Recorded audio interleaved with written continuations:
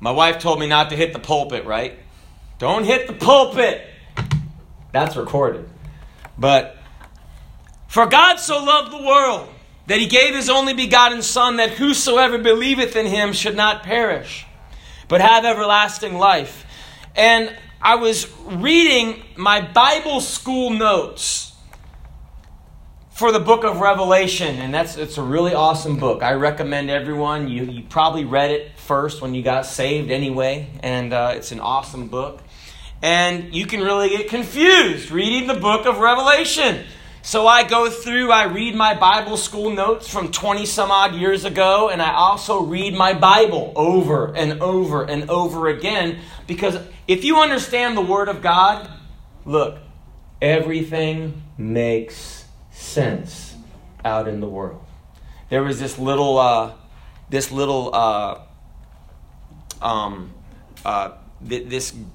dad was just, trying to entertain his little kid.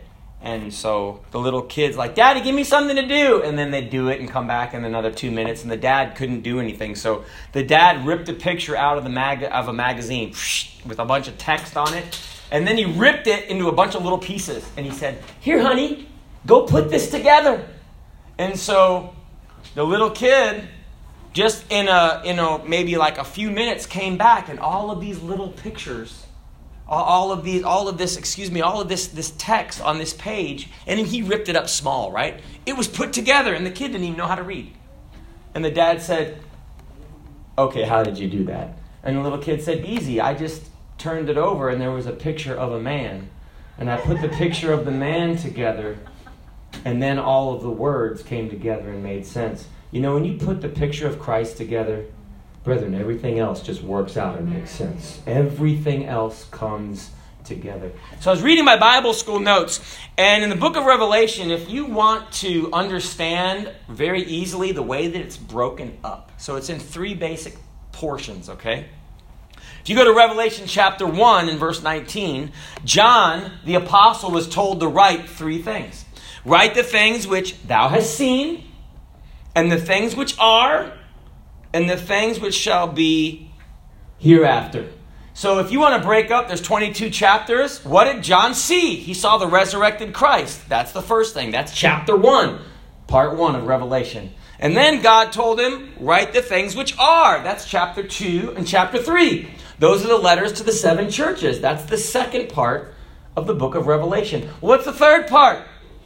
In chapter 4, he said, "Come up hither, and I will show thee things which shall be hereafter." That's after the rapture of the church takes place. So that is the third part, chapter 4 to chapter 22. So those are 3 parts, and they're all in Revelation chapter 1 and verse 19. And then the teacher said this.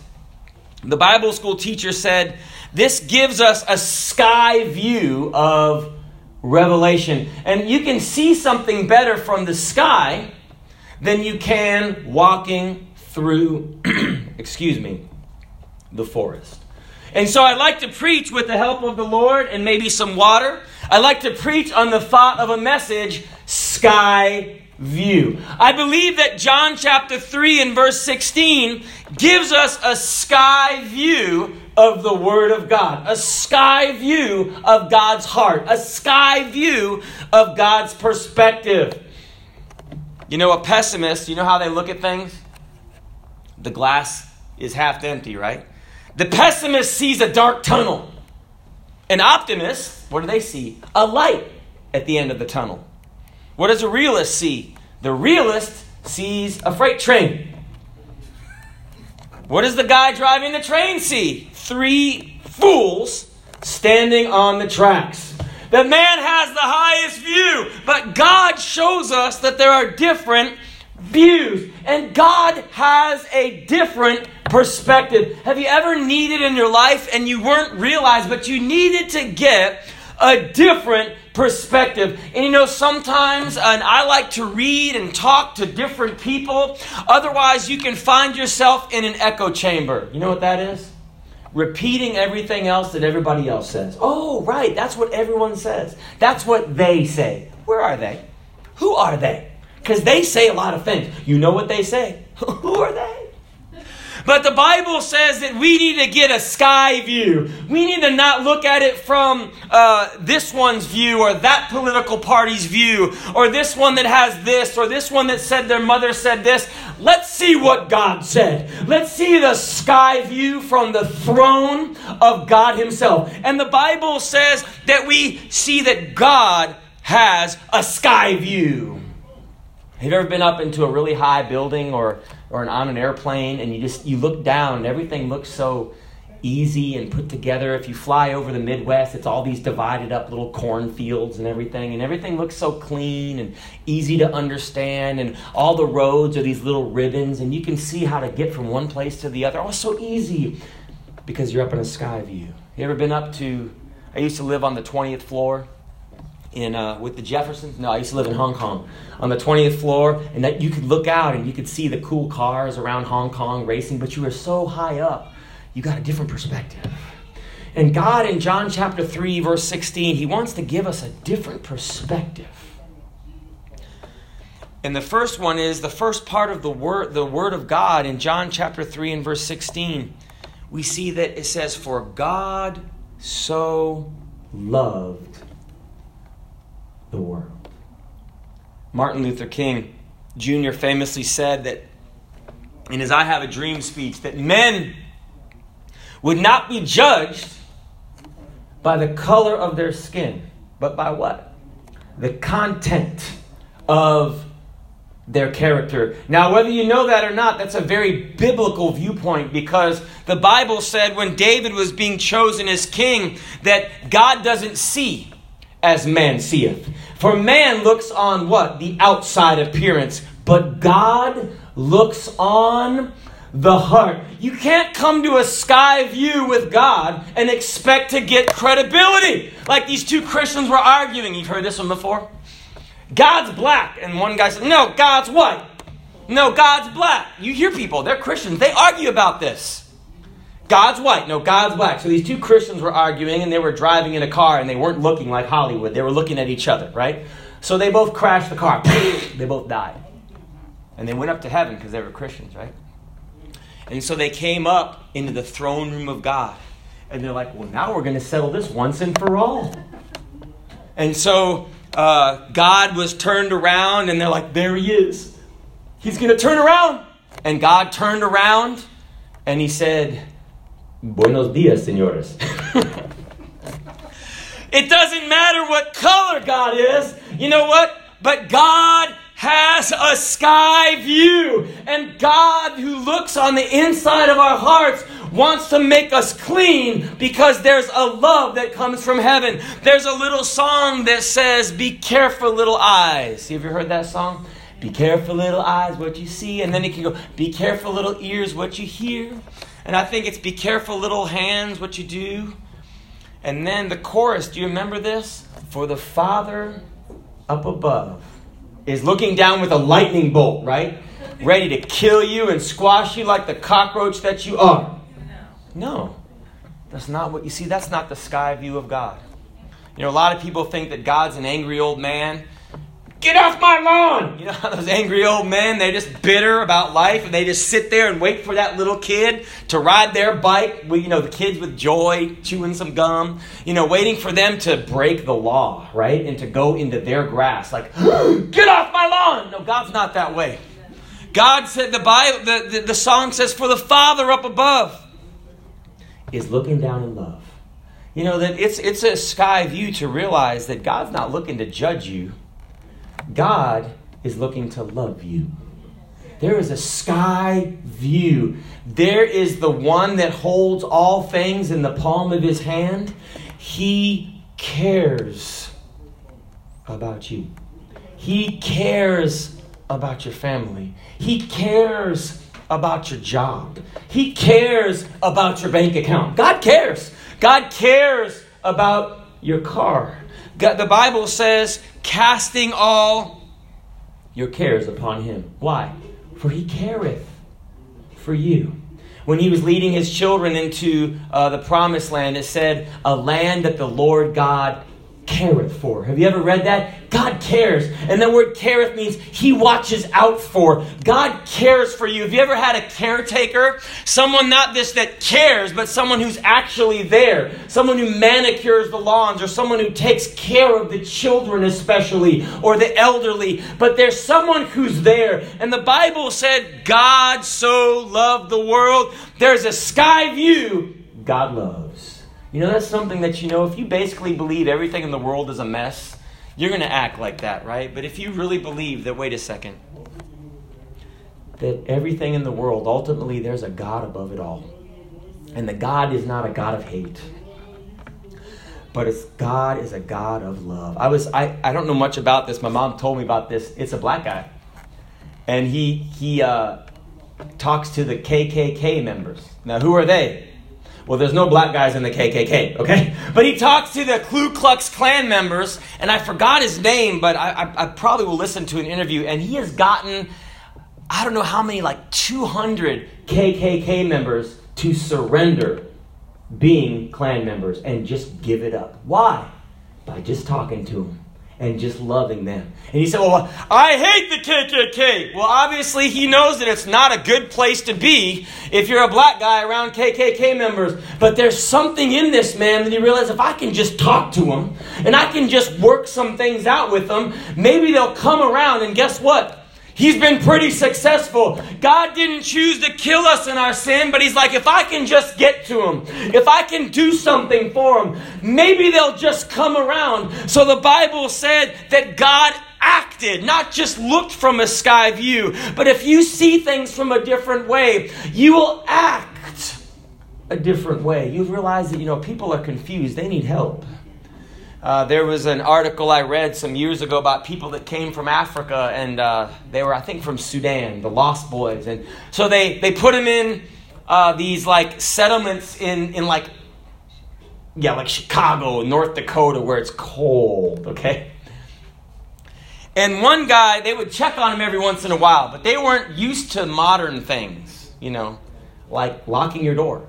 And one guy, he got locked in the apartment because there were two locks, right? So he'd lock one and unlock the other, and the door wouldn't open. And then he'd unlock one and lock the other, and the door wouldn't open. So he just sat there and just waited. He was locked in. Preacher, but how did that happen? You know that when we are in our lives without God, we can be trying and trying and trying. And I've been to church and I read my Bible, but you know what? It just didn't make a difference. We were struggling, but God looked down and saw us struggling. So he said, what I need to do is I need to give my only begotten Son. I've sent prophets. There have been bulls and goats that have been foreshadowed and sacrificed. But we need to have the Lamb of God, which taketh away the sin of the world. Until that happens, men and women, they're going to still struggle. Men and women are going to be controlled by their passions. But God had an action. And we need the blood of Jesus Christ put upon our life, put upon our country. The blood makes a difference. Have you ever heard no blood, no foul? You ever been playing and someone scrapes, they hit the ground and they get up, oh, that's all right, no blood, no foul. But when you start to bleed, right, then everything stops. And everyone looks and sees how bad it is, right? You begin to see, are you leaking real bad, or are you going to need attention? I remember when I was a kid, we'd play a little rowdy. You ever do that on the playground? And we would push each other. Well, I pushed this guy down, and I don't know if I hit him or he bloodied his elbow or he bloodied his chin. It was like 5th grade, okay? It's like, preacher, you were evil. No, I was a 5th grader. It's what you do. You push around kids, and they push you down. And so I pushed him down. Well, he pursued me. And he wiped his blood all over me. Look, this is playground rules, right? He was a tough kid too. I got scared. I was running after that. And he caught me and he wiped his blood on me. That's exactly what Jesus did in my life. That even though I pushed away Jesus and I lived every way that I wanted to live, and I was just going through, if it feels good, just do it. Just live this way, live that way. Everybody else is doing it. I'm going to do it too. But every time I didn't realize that I was pushing Jesus down. But you know what? Our sin, I began to realize when I heard the gospel, it was my sin that caused Jesus to die. It was my sin that caused him to go to the cross. It was my decisions and the things that I did that caused him to go there and have the crown of thorns placed on his head and his beard ripped out. Not other people's sin, because he was without sin. It wasn't his sin, it was me. But I'm thankful that Jesus, he didn't just say, well, you're just going to go to hell. But I'm thankful that the blood of Jesus Christ, it began to come on my life, and that God looked at me from the sky view. And you know why the blood of Jesus Christ makes a difference? Because when God looks down from heaven, he doesn't see you and he doesn't see me. He said, when I see the blood of my son, I will pass over you. Just like in Egypt, it happens today. God doesn't see you and he doesn't see me. He sees the sacrifice, because that was the one action that would make a difference. And if you see the things going on in our lives, in our country, and all of the hatred, what's going to make a difference? The only difference is the blood of Jesus Christ. There's a lot of other ways people try. They try to drown their miseries. Some people try to deflect it and blame somebody else. That's why it's good to be married, right? You've always got someone to blame, right? Honey, why'd you do this? And I was, honey, why do you wash my pants so much? They're shrinking. I remember I told my wife that. And she said, honey, they're not shrinking. You're just gaining weight. No one wants to hear the truth, right? And she was right.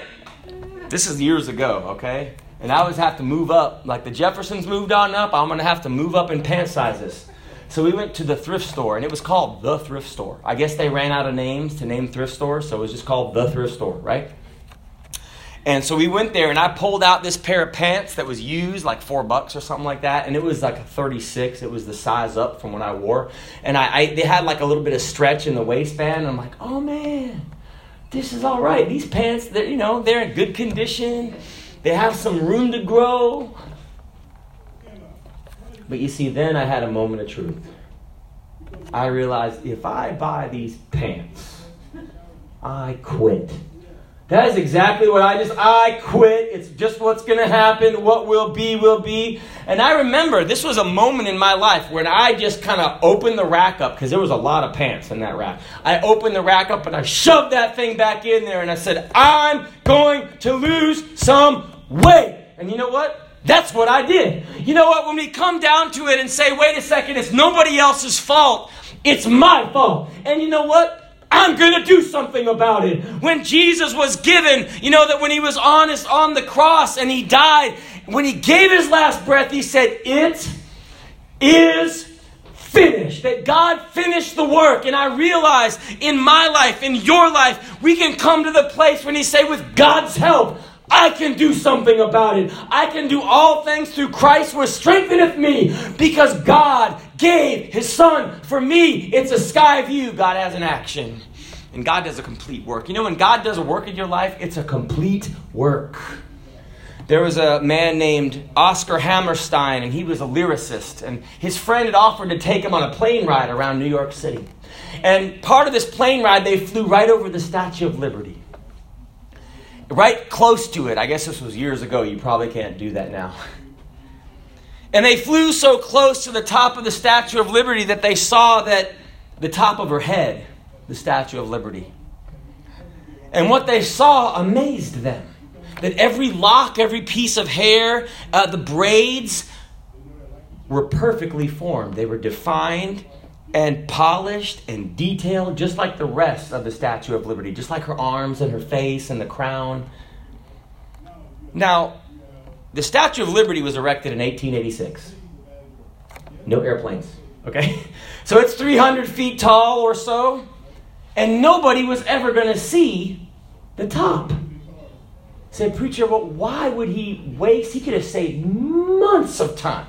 He could have, the man who created the Statue of Liberty, his name was Frederick Auguste Bartholdi. He could have saved a bunch of effort by cutting corners and just leaving that undone. Why? No one's going to see it, right?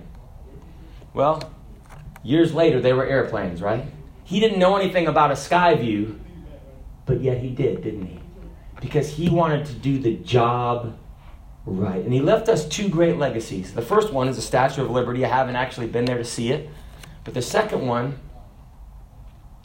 He left a model for taking pride in a job well done.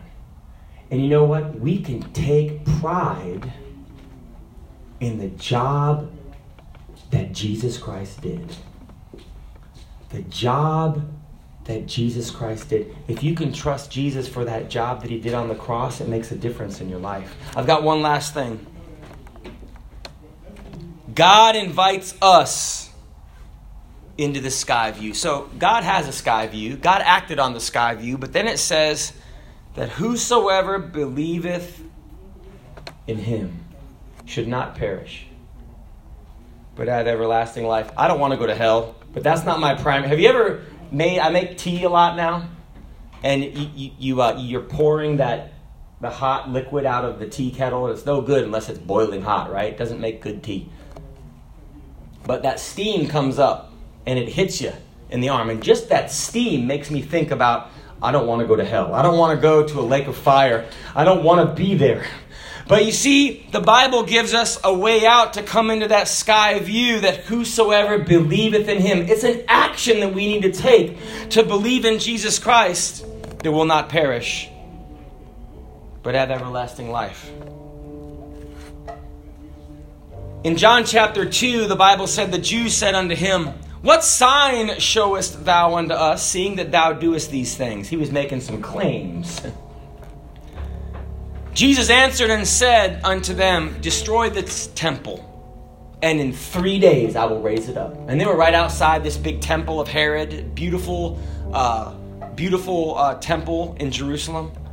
Then said the Jews, 46 years was this temple in building, and wilt thou rear it up in 3 days? But he spake of the temple of his body. You know, the gospel isn't something you hear every day. The resurrection isn't something people hear every day. It was weird to God's people. But in John chapter 2 and verse 22, it said, when therefore he was risen from the dead, his disciples remembered that he had said this unto them. They didn't even get it. And they believed the scripture and the word which Jesus had said. You know, when you pray in Jesus' name, you know a lot of times what people do when they pray in Jesus' name? And it's unconscious. You ever heard someone pray this long prayer and then they go, in Jesus' name? Have you ever written a letter and you write this long letter and you just put the postage stamp on it? Why? Because if you don't put the postage stamp on, it's going to come right back to you, right? Return to sender. Well, unfortunately, a lot of times Christians can do that. They'll pray this long prayer and it's kind of at the end, they'll just put in Jesus' name, like it's some kind of postage delivery stamp. That's not what Jesus' name is. The Bible says, as many as received him, to them gave he power to become the sons of God, even to them which believe on his name. The power of Jesus Christ isn't saying in Jesus' name, okay? And that's good to say. I'm not against that. I do that all the time. But that's not where the power comes from. The sky view comes to that power that Jesus said is in us. That we believe not in him dead. He's not dead, but he's alive forevermore. There's a resurrected Jesus. And the resurrected Jesus has a sky view. And the Bible said he made us to sit in heavenly places in Christ Jesus. God lifts us up. When was the last time you said, you know what? In Jesus' name, I'm going to live my life. And I'm going to trust God for the victory. I'm going to leave you with this because to sin means to miss the mark. And in the Marines, every year you'd qualify with the rifle. And you have to hit the target. Otherwise you miss the mark.